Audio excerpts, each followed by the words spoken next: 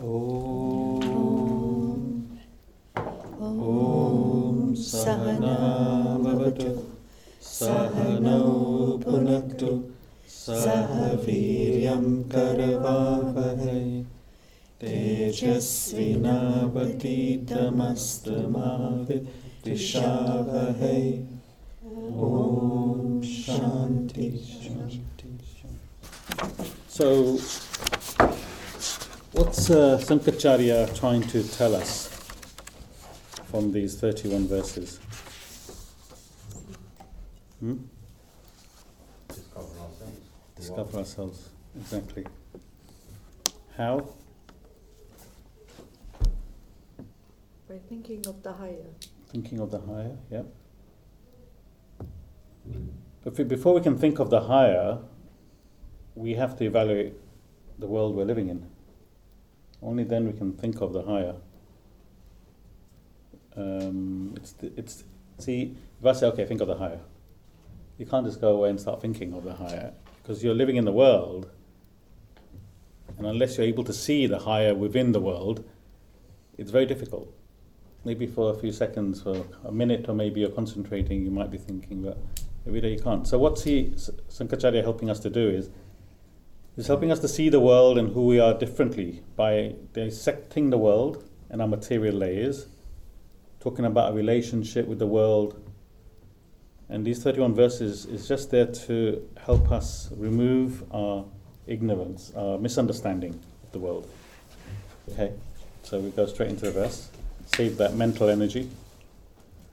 So we were just saying what's Sankaracharya trying to explain to us.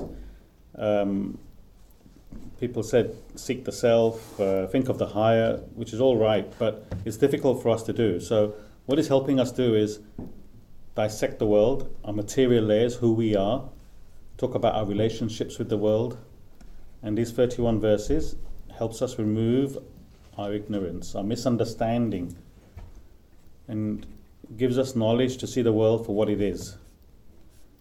And he also explains the true purpose of human life, which we don't know, because we're all caught up in the world. So we're going to go more into detail of that, what is spirituality, how what we think is being spiritual is not. So that is another misunderstanding we have. That's going to be in today's verses. Is everyone okay with that? Okay. Did anyone have a question from yourselves? Okay, great. So we'll start with verse 10.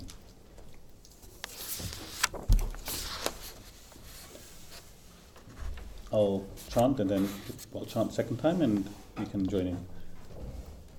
Vayasikate kaha kam vikarah suske nire kaha kasarah shine vitte kaha parivaro nate tatve kaha samsarah.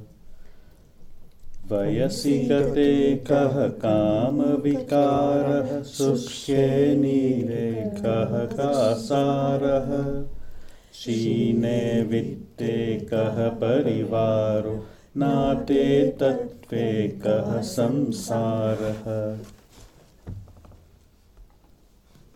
When age is gone, where is the play of lust? When water has dried, where is the lake?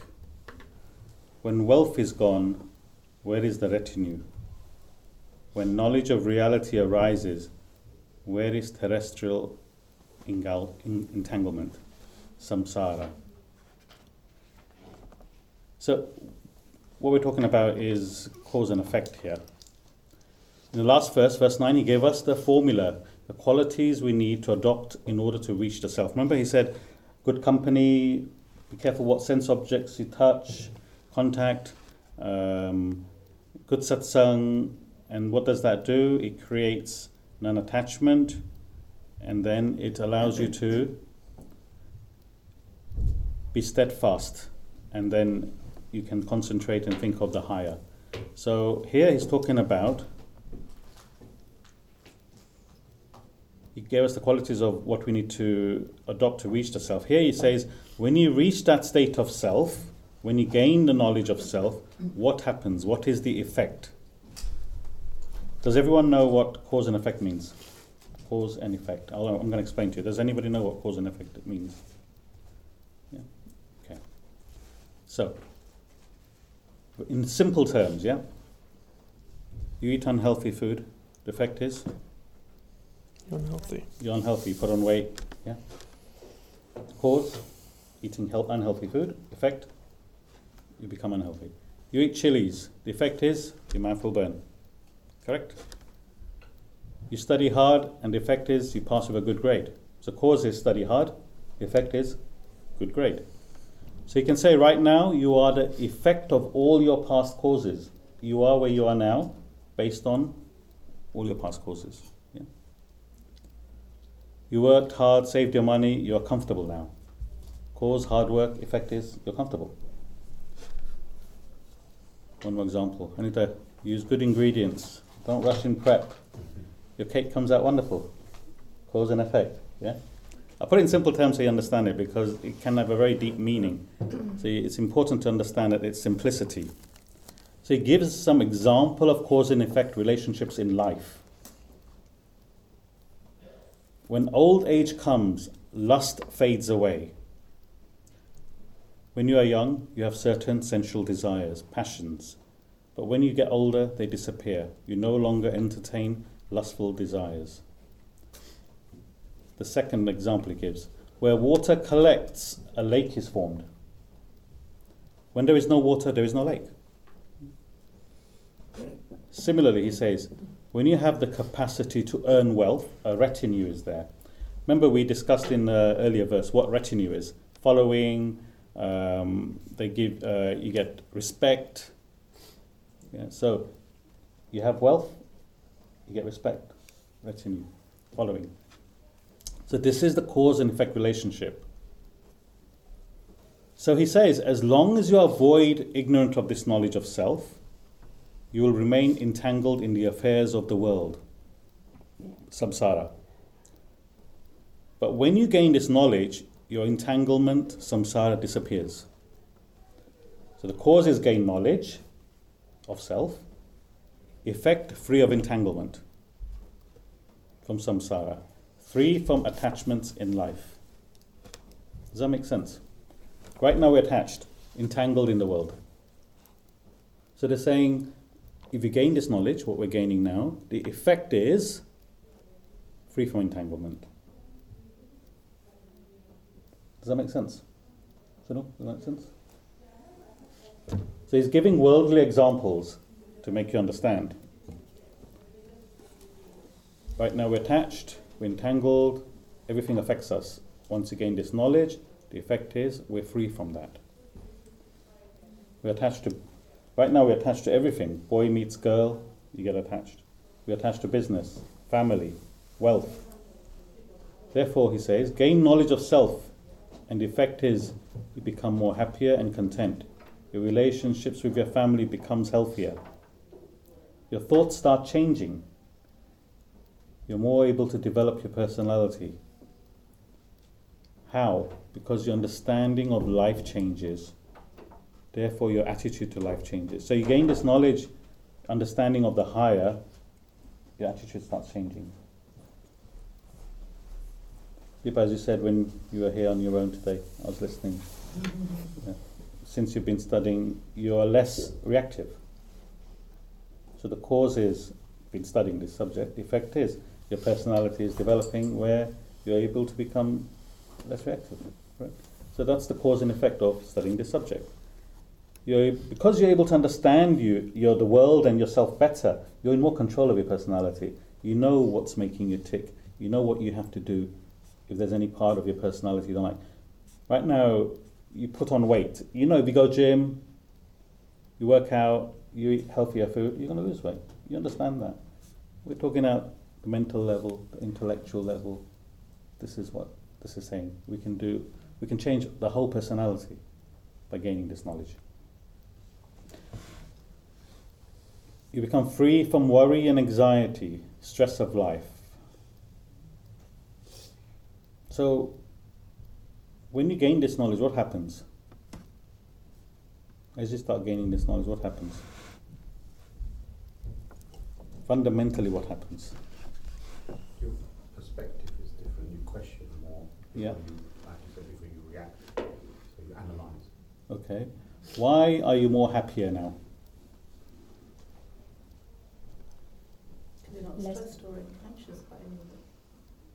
You don't let it affect you. Yeah, you don't let it affect you. Okay. Others. So You're ultimately, thinking of the higher, so you like let this be. let this be. Okay. It's good that you can do that. See, also what you're doing is, as you gain this knowledge, you're reducing your desires. It's the desires that cause you the stress and the anxiety. Now you have a better understanding of what desires are, and you start reducing them. Automatically it starts reducing. So as you take up something higher, the lower falls off. Are you talking at the other, because there's two different aspects of desires, isn't there? One is where we desire to have a bigger house. One is we have a desire for somebody to behave in the way we feel is acceptable. So really at this level, are we talking about desires for somebody else's personality, or are we talking about desires generally? Generally, your personal desires. Okay. Your personal desires. What we're saying in a nutshell is, as you gain this knowledge, the effect is that you're reducing your desires. When you're reducing your desires, everything else falls into place. Worry and anxiety drops. You're not so entangled anymore. You don't desire for the other person to behave in the way you want to behave. So,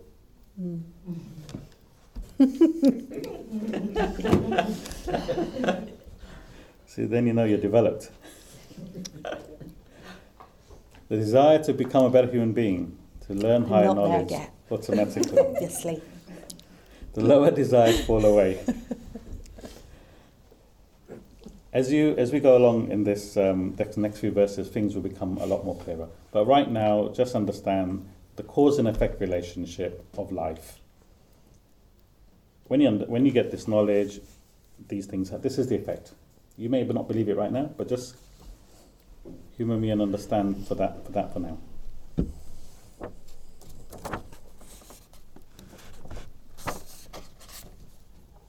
Any questions on cause and effect? Or what if something's not clear? We say the world works meticulously on the laws of cause and effect. As we go along, it'll be a lot bit more clearer. Okay, we'll do verse 11. Ma kuru dana jana yovana garvam harati nimesat kala sarvam maya maya midam budva brahmapadam tvam pravisaviditva. Ma kuru dhana jana yovana garvam harati nimesat kala sarvam maya maya midam budva brahmapadam tvam pravisaviditva. Do not act vain over wealth, retinue, youth. Time loots all away in a moment. Having understood and realized all this as totally illusory, you enter the state of reality, Brahman. So, what's he saying? Don't be vain over youth, wealth and retinue. Time takes everything away. There is nothing you can hold on to. See, why youth, wealth, retinue? Because this is what we value in life today, isn't it? We value our youth. Look how young I look. Constantly. We value our wealth. Look how much money I have. Look how many people respect me. This is what makes us happy these days, isn't it? That's what we value in life. So it's saying, don't be vain about it, because time will take everything away. There's nothing you can hold on to. If you think about it, it was like yesterday when you were a teenager. It doesn't seem as if it was long ago. Wealth is here one day, gone another. It's difficult to hold on to it. So you said, I have been living in this house, how many? 20 years. It's gone so quickly, you're telling me. Yeah, time goes just like that. So what he's saying, you have to be prepared for all eventualities. Anything can happen in life. If you're prepared, then you're a philosopher. Youth, reputation, wealth, you can lose overnight. House prices, stock exchange. You can be president of a country. One wrong accusation, your reputation is gone, isn't it? So he's saying you can't hold on to anything. See, all these things we give an exaggerated value to it. We think it's important. So he's saying, don't get caught up in it. Don't get caught up in it. It's all passing, temporary. Seek the reality. Only that is permanent. This is what he's saying.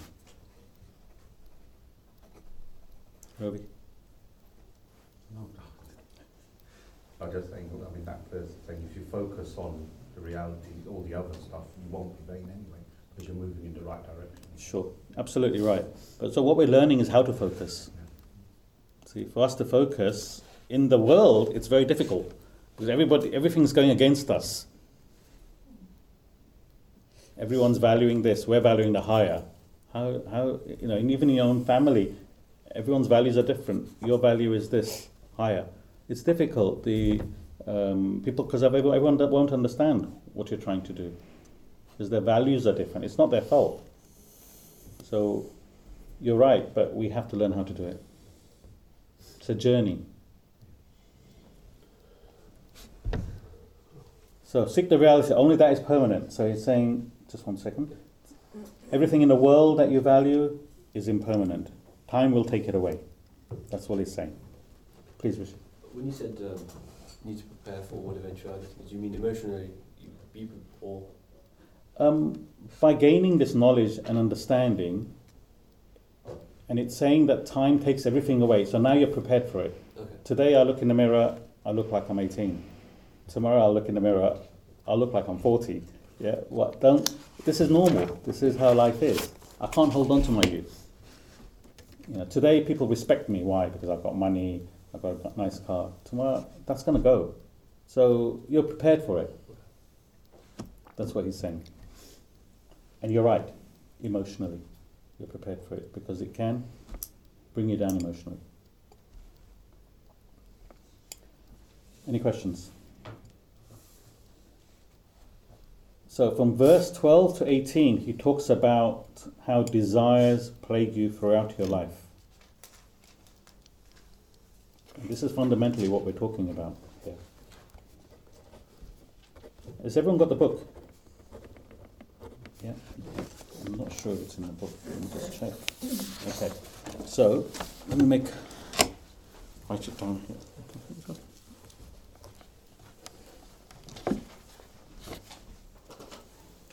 You all know this already, but just to remind you.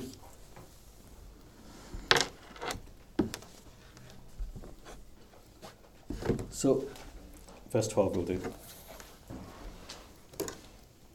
Dinayaminyo sayam pratah sisiravasanto punarayatah kala kriddati gachat yayus tadapi namunchat yasa vayuhu.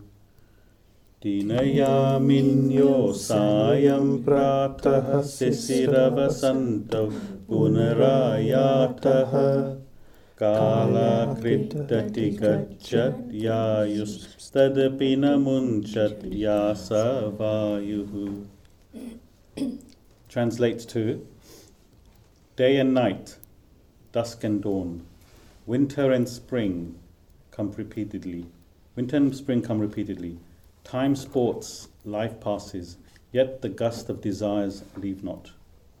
So he's giving you a scenario of how life is, and in relation to desires.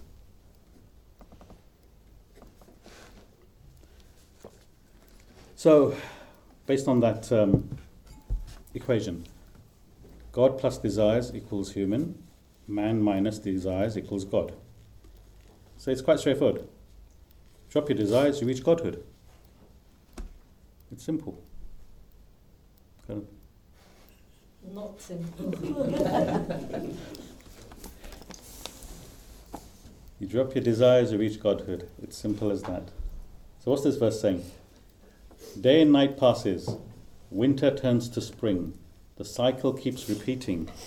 Everything passes, but desires don't go.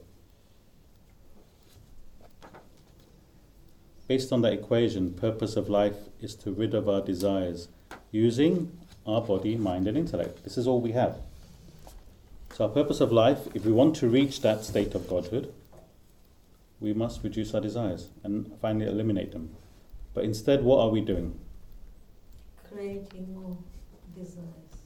Deepa, you got the answer right. Every day. It's the right answer. Instead, what we're doing, we're multiplying them. It's true, we are, isn't it? But it's not our fault. This is how our makeup is. So he says the purpose of life is not understood. When you're old, it is too late. When you're old, the body does not function. The mind is lost. You can't think clearly. Ralph Waldo Emerson, an American philosopher in the 1800s, says, "Every man is a divinity in disguise, a god playing the fool." Which is what that is saying, isn't it? This was in the 1800s. I think he read the Upanishads. Does everyone understand that? It says, every man is a divinity in disguise, a god playing the fool. Meaning that you're in the world or chasing desires, you've forgotten that you're the ultimate. See, practically, even if you're just aware that my desires will never end. In this classroom, if you understand that, if you just understand this, my desires will never end. One after the other, it will continue. Therefore, I need to be careful. Be prepared. Be conscious of them. Just this awareness, and you have come a long way in life. Why just be aware of it? Why would we say that you've come a long way? If you know this formula and you know that I have desires which keep multiplying, you're just aware of that. That's going to help you so much in life. If you just take that away.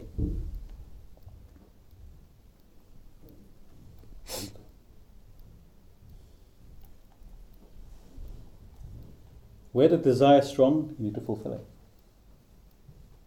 Where I can control it, I must try. See, that awareness is there. Okay, this desire's come up. It's so strong. I've had this desire. I've been fulfilling it for the last 20 years. It's so difficult it's so strong within me. Okay, I have to fulfill it. But I'm aware of it, that it's been plaguing me for a long, long time. I must work on it. While you're fulfilling it, you're aware of it. It may continue for another couple of years, but you keep working on it, it will go. Because you want it to go. Is that like saying, well, obviously desires could be positive or negative? Oh, definitely. Right. Yeah. So if you're aware of it and the desire is negative, you don't necessarily fulfill that, do you? But your intellect will know it's there. Is that not right? Depends on the strength of the desire. Yeah. So And the strength of the intellect. See, in everyone there's some desires which are, because you've been doing it for so long, yeah, let's say you're drinking every night. You've been doing it for 20 years. Now you feel, you know what, I need to stop. But because you've been doing it for so long, the mind is used to it. It's difficult to stop. But you're aware, I need to stop. And because you're aware, that's half the battle. See, now you can work on how to reduce it. So therefore, the awareness that I need to reduce my desires, and they are a barrier to my development, spiritual development, just that awareness, you've won half the battle. This is what they're saying. Be conscious of them. When the desire is strong, fulfill it. Where I can control it, I must try. So if it's a weak desire, like you're passing, I don't know, a shop, and you see a new dress or a nice suit, and you have desires for clothing. Yeah, normally you may go in the shop, you're now strengthening that desire. Try it on. Now you're strengthening that desire more. How much? Is that all it is? a little bit more than I can afford, but if I work out my finances, there you go, desire's fulfilled. You see the suit or dress in the shop, and you look at it and you think, you know, that desire's popping up, I'm going to carry on walking. You're now aware of that desire. I have a thing for clothing. If I stand here long enough, I'll walk in and I'll end up buying it. Let me just carry on to wherever I'm going. So that's awareness, and that's the control of a weak desire. Also a desire that pops up. Does that make sense? But like I said, there are some strong desires. You may take you years to reduce or to eliminate. We talked about cause and effect, yeah, and when we talk about the cause and effect, it's not just about what I did yesterday to then have the effect today, No. but lifetimes previously and years before. So when we talk about desires now, surely there's an aspect of my desires coming up because of an effect from previous time that I don't even recognise. Because sometimes you come across something and you think, where on earth did that come up from? I didn't even want that or do that or expect that, and yet you've plunged into it 100%. And you're thinking, where did that crop up from? So there are times when actually, to say be prepared, aware, all of that, it's almost like sometimes it's impossible. It is impossible. Because you're having an effect from a cause you put. Yeah, but the awareness that anything can happen at any time. Right now, you're saying, okay, right now you're saying, because I did something in my past lifetime, this has happened now, I have no control over it. It feels like that. I know it feels like it, and you have no control over it. But what they're saying is you do have control over it. If you're aware, you're prepared, now you know that it happened from something I did, 2 janmas ago. Okay, you're ready, you understand that this could happen. Just think, just before you plunge in, evaluate, don't just rush into it. That's what he's saying. What Settle is saying is that cause and effect goes through all different lifetimes. It's not just you ate chilies yesterday, so hence, you got a problem today. What she's saying is, you may have done an act 2 janmas ago, yeah, and you could be dealing with the effects of it now. Yeah, that's what she's saying. So how can you be aware of it? Until now, you didn't have any knowledge of this, so you couldn't be aware of it. But now you are getting the knowledge of it. So therefore, they're telling you how to be aware of it. It's the mind that falls into it. Develop your thinking capabilities, your intellect. So at least maybe 10% of the time you're aware of it and you can control it. This is what they're saying. Slowly you can build up to it. Also, the cause that you put in today, you can control. I better not eat any chilies today because tomorrow I've got a busy day. That you're in control of now, isn't it? So the effect, at least in the future, will be positive. Whatever action I do today, I have to deal with the consequences tomorrow. This is what they're saying. So be careful what actions you do. Yeah. When you were giving this example of walking past a shop window and resisting the temptation to buy something,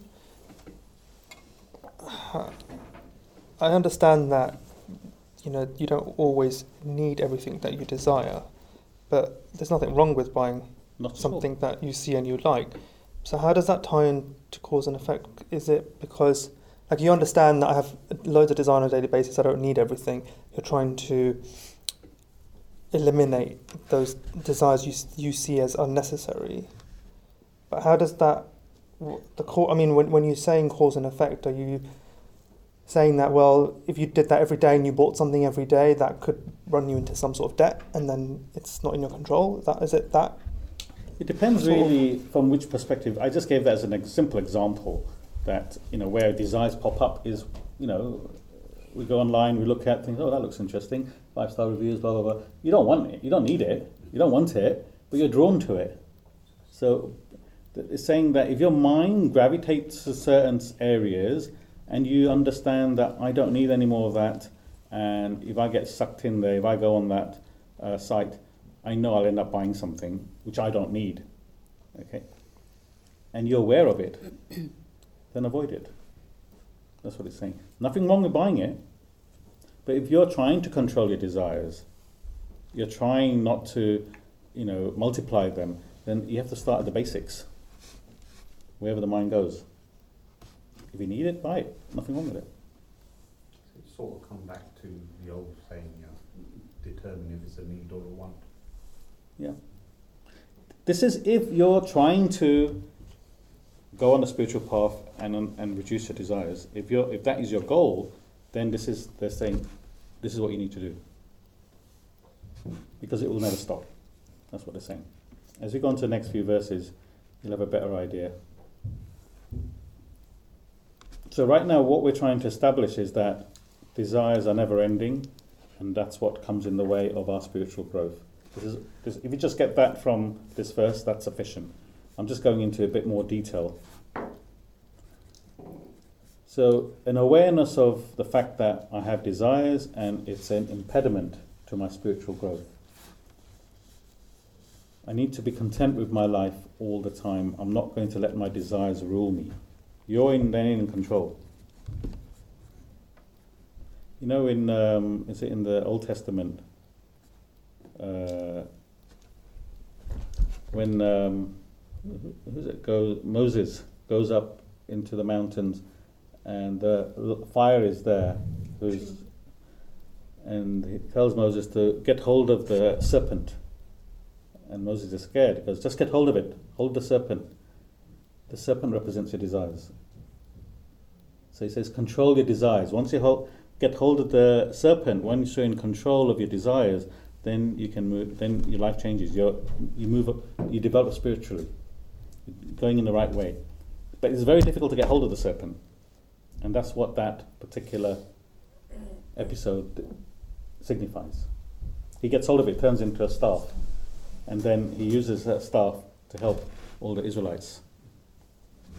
That's where that falls into place. So the serpent is very difficult to hold. Therefore, to control the desires is very difficult.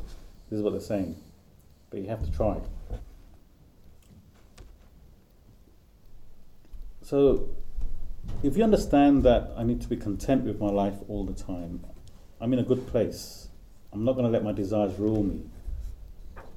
Also, this is to help you to deal with your desires. Understand, here in the West, we have all won the lottery of life. Rishi? We have won the lottery of life. But we're not aware of it. Both Rishis I'm talking to. We're not aware of it. We're probably in the 10% of the world's population for wealth, comforts, but we still want more. It's not our fault. This is how desires function. They're never ending. Does that make sense? That's why in all religions, desires mean the devil. Desire in Islam, Satan. In Christianity, Satan. Buddhism, Mara. Hinduism, Asura. Because desires are the barrier between man and God. Knock off your desires and you reach the state of godhood. Basically who you are. That's what it's saying. This is the barrier. This is what you need to work on.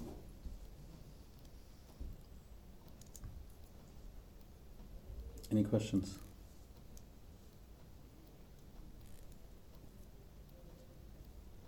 So in all the scriptures, desires is personified as the barrier.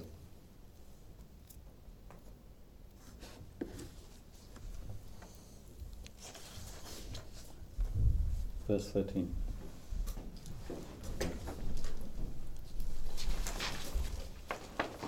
Kate kanta danagata chinta vatula kim tavanasti niyanta trijagati sajana sangati rekha Bhavati Bhavarnavatarane Nokha Kate Kanta Danagata Chinta Patula Kim Tavanasti Niyanta Vijagati Sajjana Sangati Rekha Bhavati Bhavarnavatarane Nokha. What is the worry over your wife? Wealth, O distracted one. Is there not for you the ordainer? In the three worlds, association with the good alone becomes the boat to cross the sea of existence. So this verse is aimed at a person who is distracted, deluded by the world, which is all of us, by the way. All of us here. What is this delusion? Anyone? What is this delusion that we're all distracted by? Karen, what is the delusion that we're all distracted by? The world. The world? Ultimately, yes, the world. Everything's going to be there forever. Everything. We think that wealth and enjoyment, in the described in the previous verses, we live in the world, and the only motivation we have is wealth and enjoyment. And we think that's bringing us happiness. This is our delusion.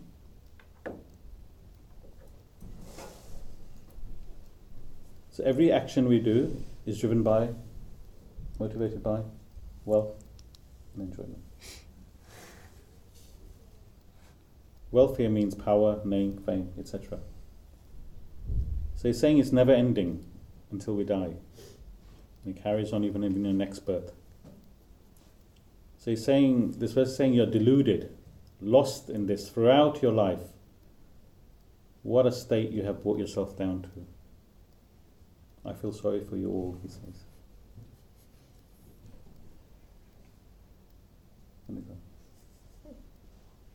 Because we've worked out that it doesn't bring us happiness.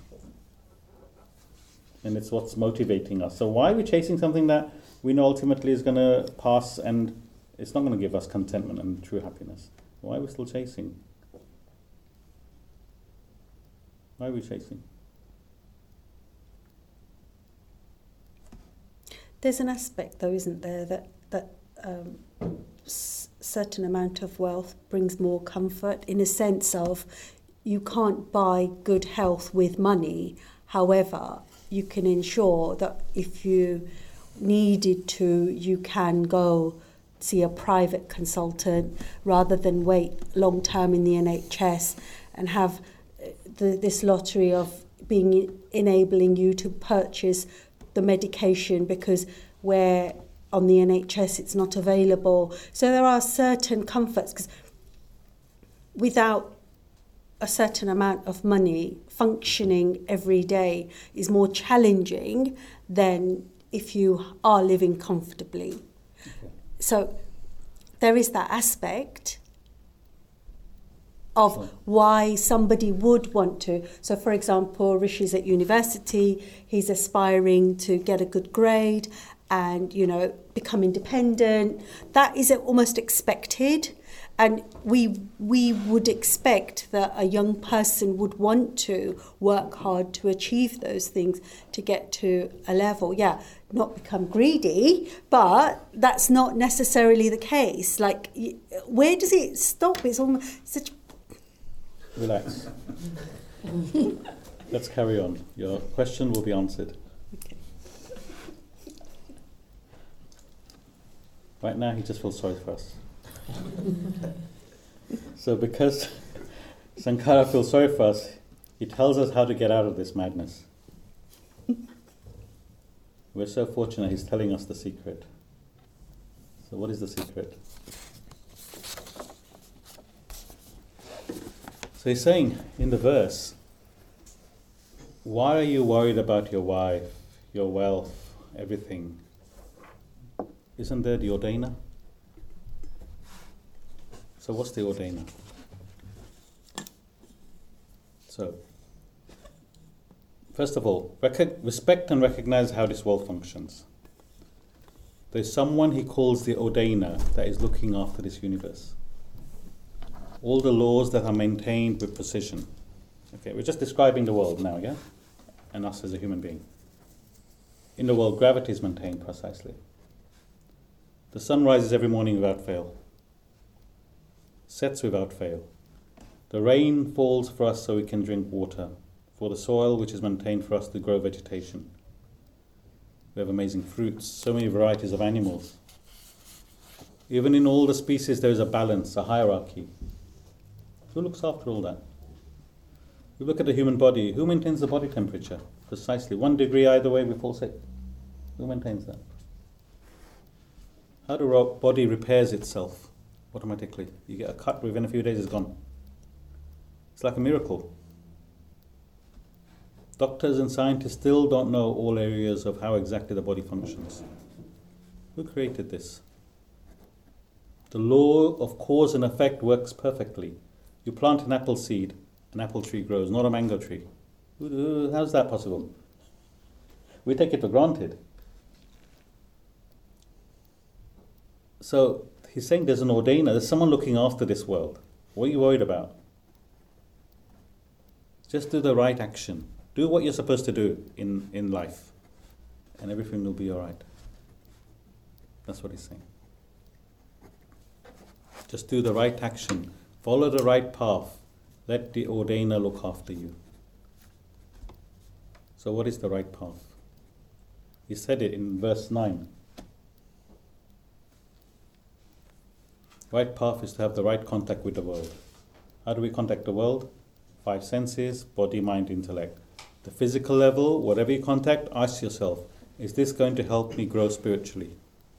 If not, leave it. Remember we said films we watch, music we listen, who we hang around with. At the mind level, try to entertain good emotions to help you grow spiritually.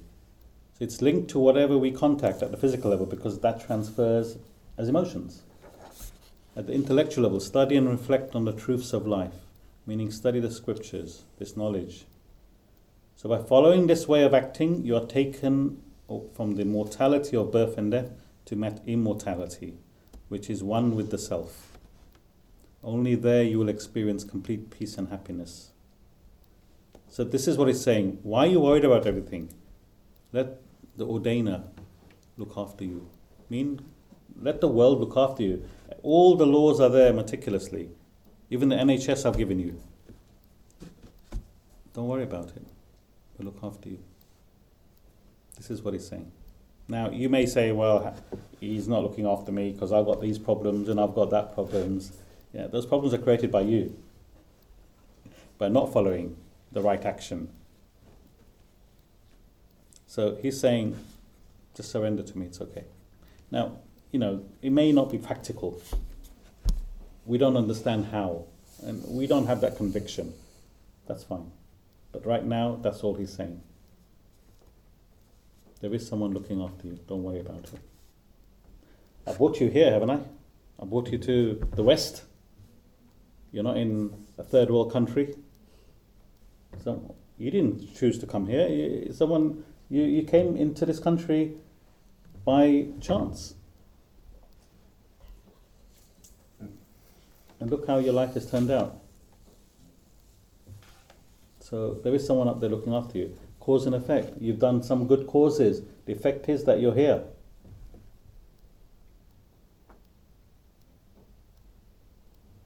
My parents came here, brought me here. Who brought them here? Why you? Why not your neighbor?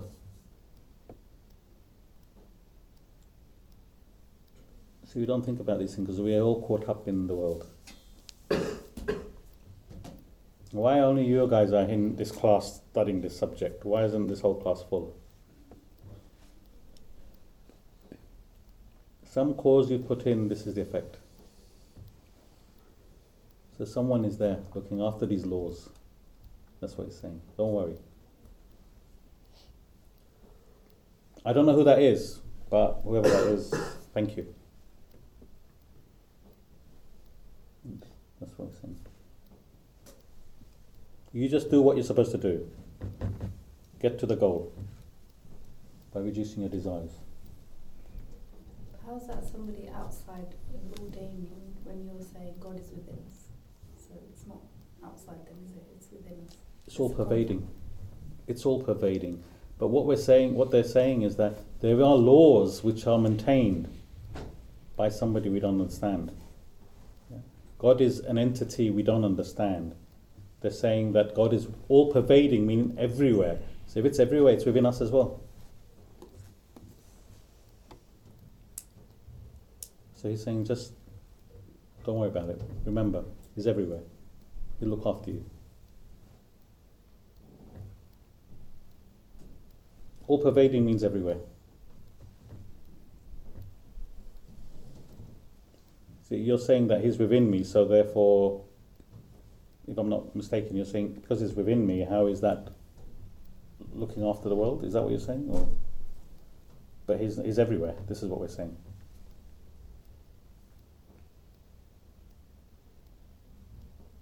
Not clear? It is, this is the hard thing. It's not as easy to understand this, but this is what the verse is saying.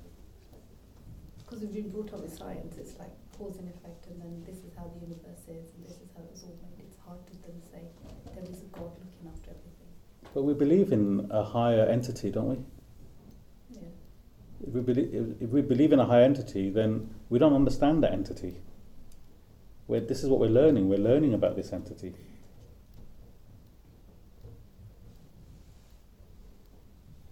It's something we don't understand. What does G-O-D mean even? I was going to say, I think we get clouded because of the word God and how we were brought up into understanding what God is. If you remove that word, and as you said, just call it an entity, What is that? We don't know. Your mind frames, you start thinking differently. At the moment, God, for me, you look at all the multis and that's what God is. Yeah, see, so it's just clarifying things. Now, right now, this is a new word, ordainer. Okay, we may not understand it. Let's just leave it. Doesn't matter. We'll just say, okay, look, I don't understand it a bit. It's fine. We'll move on. And maybe later, you will get some idea. It's fine.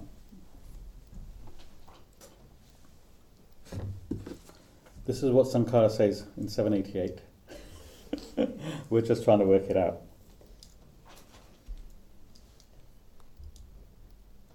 So he's saying that just do what I say, good satsang, control your senses, control your desires, and think of the higher, and you'll be okay. You'll be able to get out of this world.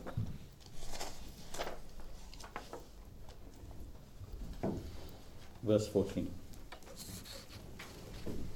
Jatilo mundi lunchita keshah kasayam parabahukrita veshah pasyana pichana pasyati mudo yudara nimittam bahukrita veshah Jatilo mundi lunchita keshah kasayam parabahukrita veshah Pasyana pichana pasyati muro yudara nimittam bahukrita veshaha.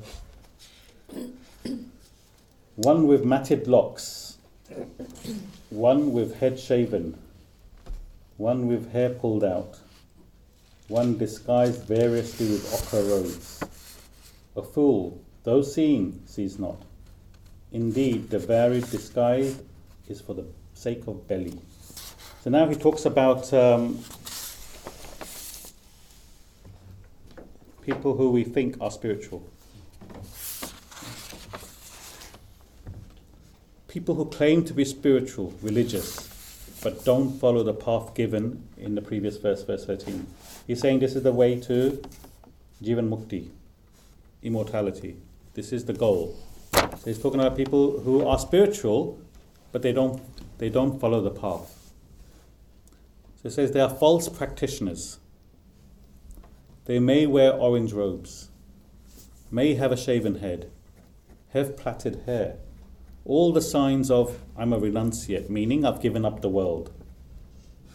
But if they don't follow the path given, then they are fake sannyasis. Now please don't misunderstand that, oh, this guy, he doesn't, he's fake or whatever. He doesn't know that he's on the wrong path. He thinks what he's doing is being spiritual, so it's not his fault.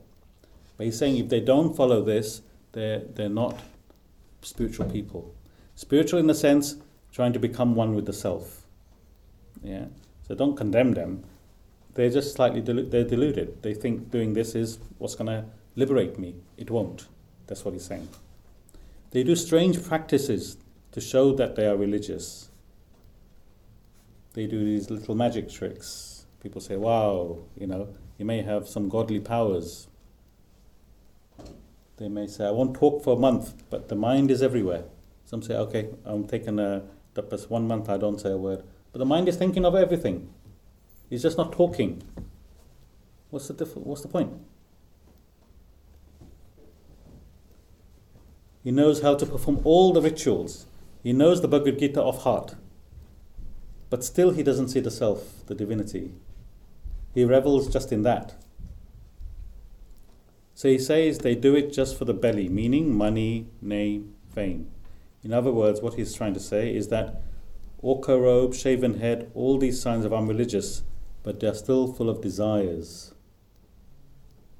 See, unless you're on the path to reduce your desires, then only then you are a spiritual person, because you have to remove desires to become one with the self.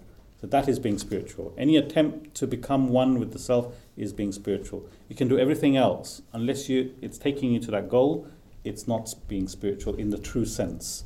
This is what he's saying. They don't see the reality, they are far from it. He calls them fools. They are in it, but still can't see it. See, you think about it, spiritual business is the biggest business. There's so many of them. We're not going to go into names. See, in the Gita, it says, Ya pasati sa pasati. Those who see it, see it. No matter who you are, what you're doing. If you see it, you see it. You don't see it, you don't see it. So you can be in the spiritual business. You can be in working in a temple and not see it.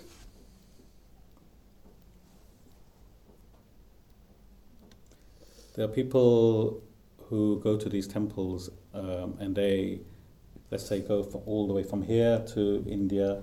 They go on the pilgrimage, they go to a temple, they wait. They go up the mountain for how many hours? And then when you get to the Murti after like 6 hours waiting in a queue, you go about 10 seconds. And then you have to carry on. The guys working there, they want a holiday. Okay, I've had enough, I need to go on holiday.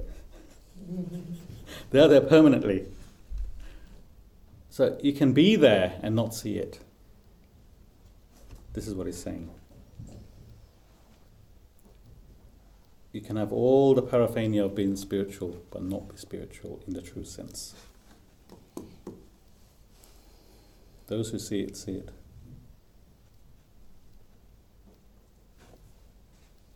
So you don't need to follow anybody. As you said rightly, God is within you. Read these scriptures written by self-realized souls, and they tell you how to get there. You just have to put in the effort. It's there. We just have to learn and put in the right effort, and we'll get there. You don't need to shave your head or wear ochre robes.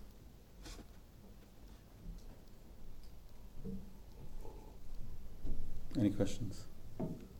He's not condemning them. He's saying they're fools, but the fools in the sense they're deluded. They think they're being spiritual.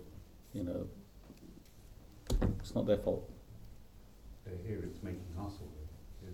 It's making us aware. It's making us aware. Yeah. Don't fall for that. In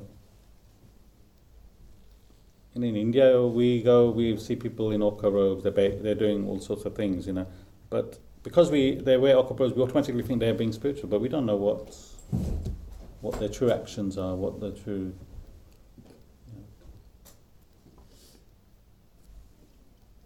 Externally, just because you look in that way doesn't mean internally you have that goal.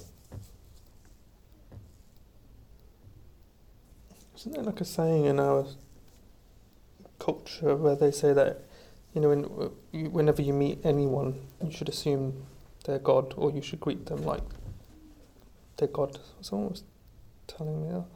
Because we don't know internally who they are. Whereas when we see someone who's wearing robes and things like that, you associate that with, godlyhood. But actually, in day-to-day life, when you come across people, you're never 100% aware of what they really are. They could be God in that respect. Well, if you understand this philosophy, everyone is God. When we do this, that means your Atman and my Atman are one. Okay, that's what it means. So that's a sign of respect. But internally, where they are on the spiritual path, we don't know. No, but we're respecting them by doing this. Where they are, we don't know. So it's an individual journey. This is what it's saying. Just do your own thing. I'm telling you what to do, how to do it.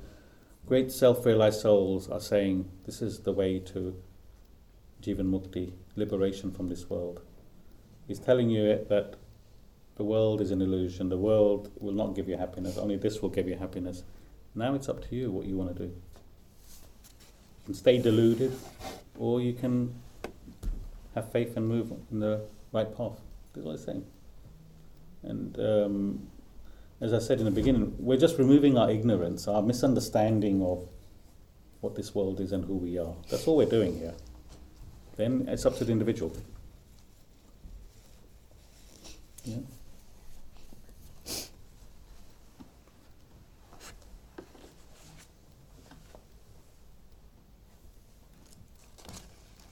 So he's continuing talking about desires, yeah? These next 5 verses, as I said, they're all talking about desires and how they come in our lives. Verse 15. Angam galitam palitam mundam dasanavinam jatam tundam vriddho yati gritva dandam tadapina munchat yasa pindam. Angam galitam palitam mundam dasanavinam jatam tundam vriddho yati gritva dandam tadapina munchat yasa pindam. The body has become decrepit, head turned grey, mouth rendered toothless. Clasping a staff, the old man moves about, yet the mass of desires leaves not. Well, understood that one?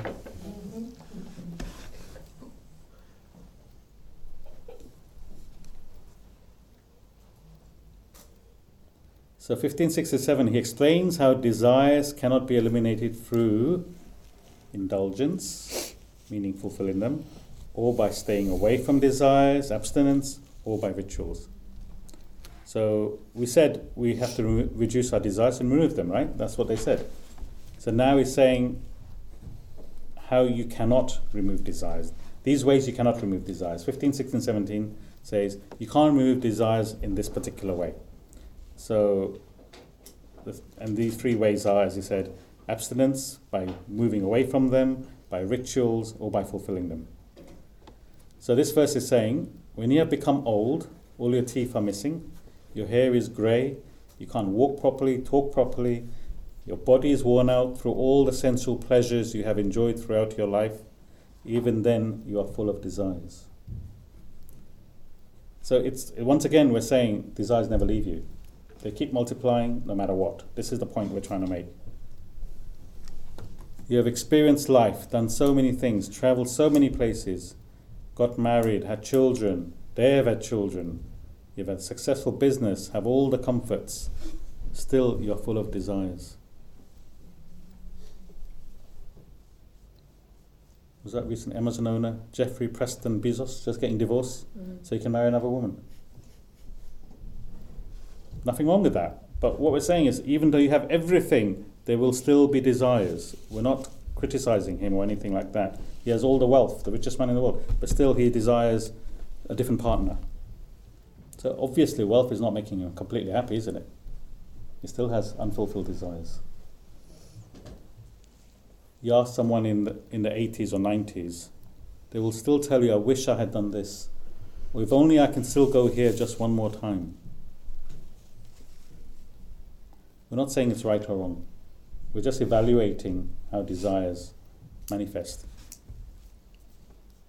It explains the fact that what Sankaracharya is saying, desires never leave you. No matter how many desires you have fulfilled, it will never end, no matter what. So the point is, you can't get rid of them through indulgence, fulfilling them. Yeah? This is the point he's trying to make. So by fulfilling desires, you're not going to reduce them. They will keep multiplying. Yeah. Some of these verses are now just to the point, basically. So we can go through them a bit more quicker. Verse 16. Agre vani prishte banu ratrau chubutsa smarpita januhu karatala bhiksas tarutala vasas tadapi namunchat yasa pasaha. Agre vani prishte banu ratrau chubka samarpita januhu karatala bhiksas tarutala vasas tadapi namunchat yasa pasaha. Fire in front, the sun behind, knees tucked to chin at night, receiving alms in palms, living under trees, yet the band of desires leave not. So this is talking about a person who's given everything up.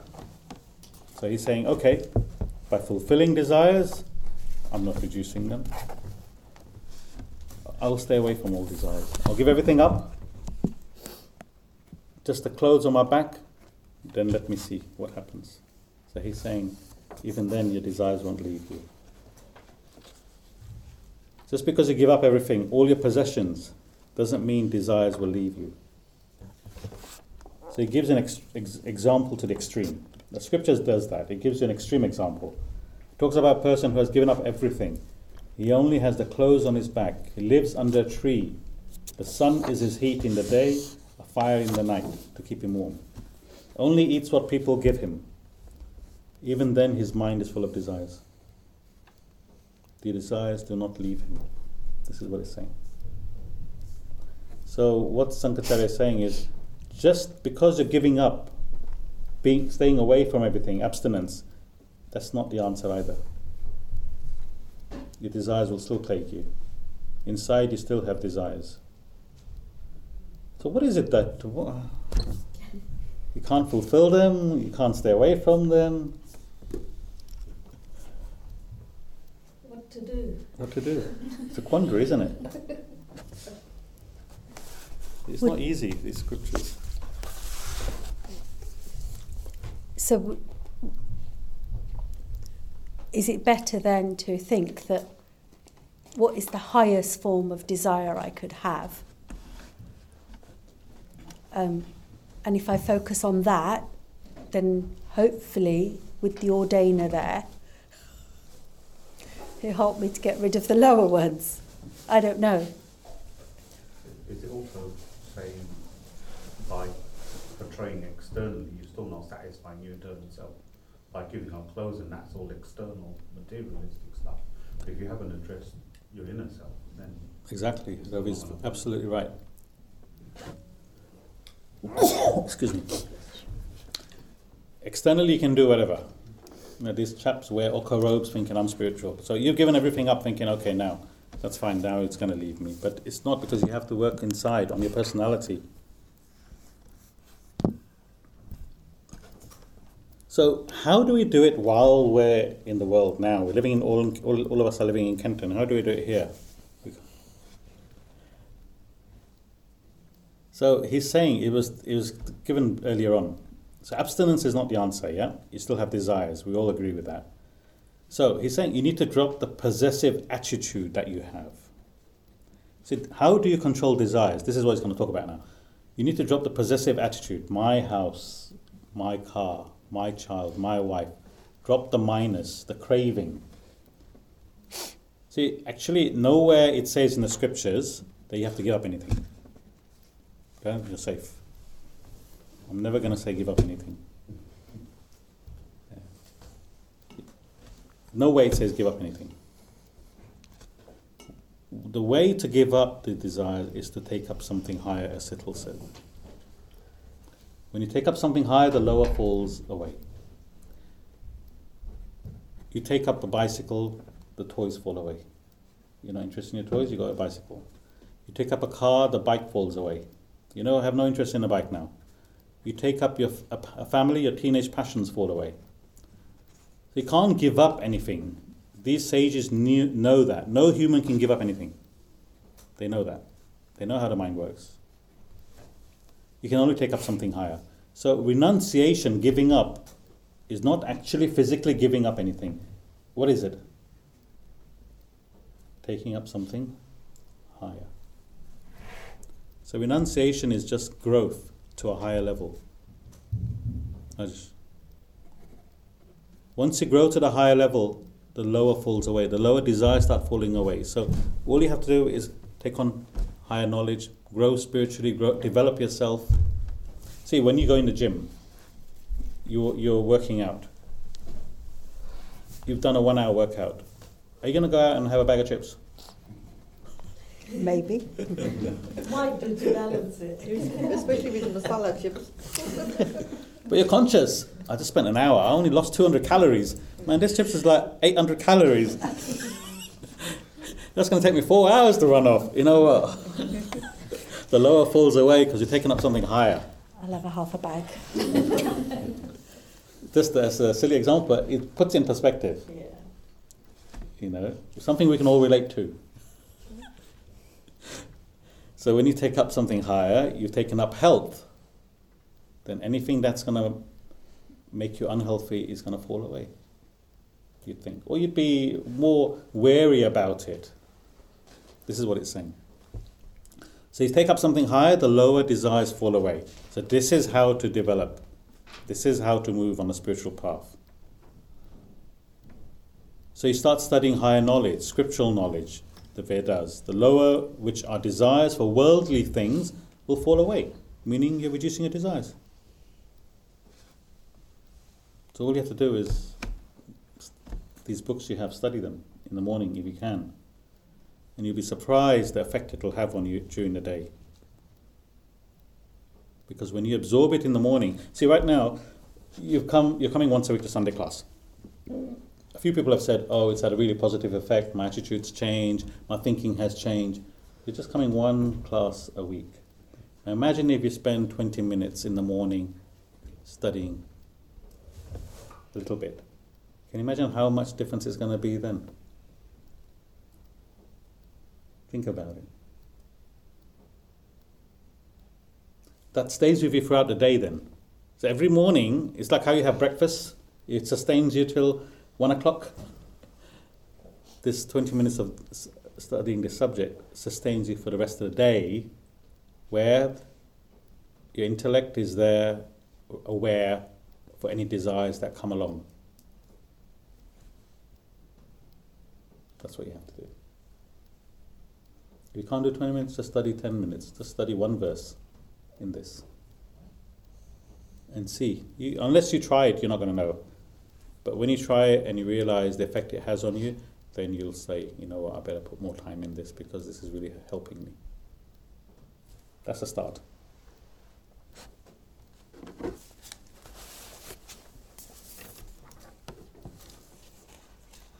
So, are we all still awake? Okay. These verses are quite sort of straightforward and not too difficult. Verse 17. Kurute Ganga Sagar Jamanam Vritta Paripalana Matvatanam Jnana Vinah Sarvamatena Muktim na Pachati Janma Satena Kurute Ganga Sagar Jamanam Vritta Paripalana Matvatanam Jnana Vinah Sarvamatena Muktim na Bhajati Janma Satena. One proceeds where Ganges meets the ocean, strictly observes vows or is charitable, 100 lives thus, bereft of knowledge, is no way to liberation by all beliefs. And now we're talking about what some spiritual practitioners do, and they think it's spiritual. Yeah. So he's saying, so-called religious practitioners who does ritualistic practice mechanically. He's talking about mechanical ritualistic practice, yeah? If you understand the ritual that you're doing, what the meaning is, and how it's going to help you, no problem. Yeah? But when you do it mechanically without understanding, that's what he's talking about. So, he says one can take up religious vows. I will fast every Monday. I won't eat meat on a Thursday. I will do puja every day for the month of May, etc. One can do lots of charity. One can go on pilgrimages, Chardham, Mount Kailash, visit other famous temples. People do that. It says, go to where the Ganges meet the ocean. So where the Ganges meets the ocean is a sacred place, because that signifies when the individual Atman becomes one with the reality. So the Ganges represents the Atman, us individuals. When it meets the ocean, we become self-realized. It signifies that you have become one with the self. So it signifies self-realization. So people go there to pray. It says, these are all good practices, but a waste of time if these practices are not supported by the knowledge of the self. Does that make clear? It doesn't condemn it, but without understanding, they are just action, without any merit. It won't get, he says, you can do this for 100 years, but it won't get you to the ultimate goal, which is enlightenment. This is what he's saying. See, all these practices are there to remind you of the higher, the self, help you to get to your goal. But if you're not aware of your goal, then how can it help you? If you don't know where you're going, you can take all the buses and trains. You're never going to get to your goal unless you know your destination. So you can do all these things, but unless you know the ultimate goal, how is it going to help you? That's what he's saying. Good. So he's saying that you can be reminded of it by doing these practices, but don't assume that that's going to take you to the ultimate. Yeah. If you need that, if you need to go on this to be inspired, that's fine. But don't think that act alone is going to get you to the goal. That's what it's saying. I did 4 pilgrimages last year. Great. But he's at the same place. He hasn't given up meat. He's still doing all the negative practices, whatever he's doing. How has it helped him?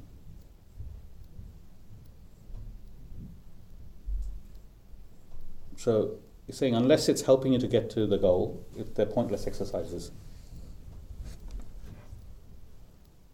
So ultimately what he's saying is only the knowledge of self will help liberate you from this entanglement, from this samsara.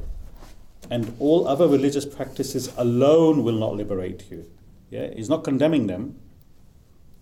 Yeah. So don't misunderstand. It does not mean you should stop what you're doing. It's an understanding. Whatever religious practices I have been performing has brought me up to this level. Yeah, every past action you've done has brought you up to here, no? So they were not being a waste of time. But now for me to spiritually develop further, I need knowledge to take me to the next level. Eventually, as you gain this knowledge and you grow spiritually, you will understand the value of whatever previous practices you were doing, that these are all starting points on your spiritual journey, not the end of the journeys. See, until now we're not aware of the goal in life. We're not aware of that equation. So you can do all the spiritual practices, but if you're not aware of the equation, that goal, then they're not going to get you to where you want to get to. Any questions?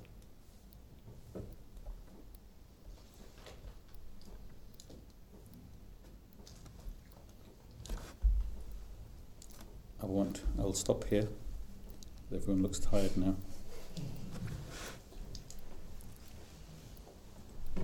a lot to take in, but it's got a it's got a theme. You know, we're working on that equation, and we're trying to justify how desires manifest. And I think we all agree what he's saying is a fact.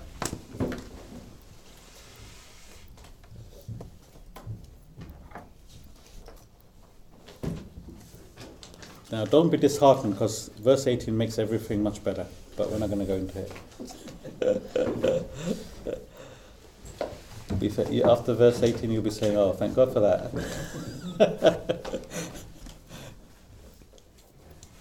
That's why I'll leave you at that point.